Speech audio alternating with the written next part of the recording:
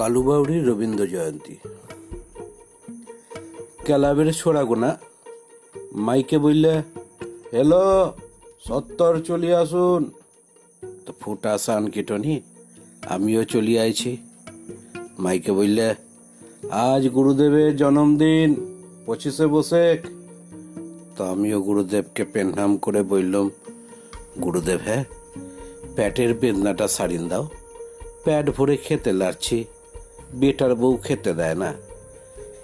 মাইকে বললে, উঠে বসো, গান হবে।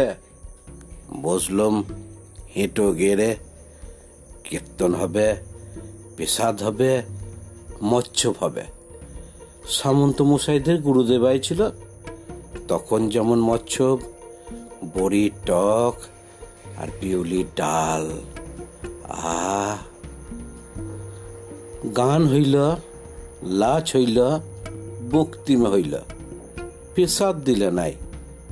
তা আমি বললাম, হায় গান গাইলে টুটি ফাটিন, লাচ কইলে মাজা দুলিন, বক্তিমে কইলে হাত পা ছুড়ে, ধূপ ধুনা ফুল মালা চড়ালে ল কুড়ি ল গন্ডা, আর পেশাদটি দিবার সময় দাঁত বাইর করছো কেন?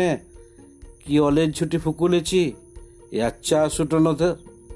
সেই বিয়নো থেকে সানকে নিয়ে ঠাঁই বসে আছি, সে কি তোমাদের এঁড়ে বিয়নো দেখবো বলে? পেশাদ দাও কেন? আকাশে মেঘ লাল পাইছে তা উঠিলাই, পেশাদ দাও কেন? হ্যাঁ দাও পেশাদ। লাকি পেশাদ গুলান তোমরা সব একা একাই খেলে। স্বাধীনতার বন্দে গুলান যেমন সামন্তরা খেয়ে এলাই।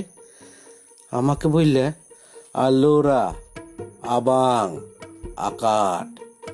একজন লম্বা পাড়া বাবু বললে, এই মুখ্যদের দেশটার কিছু হবে নাই।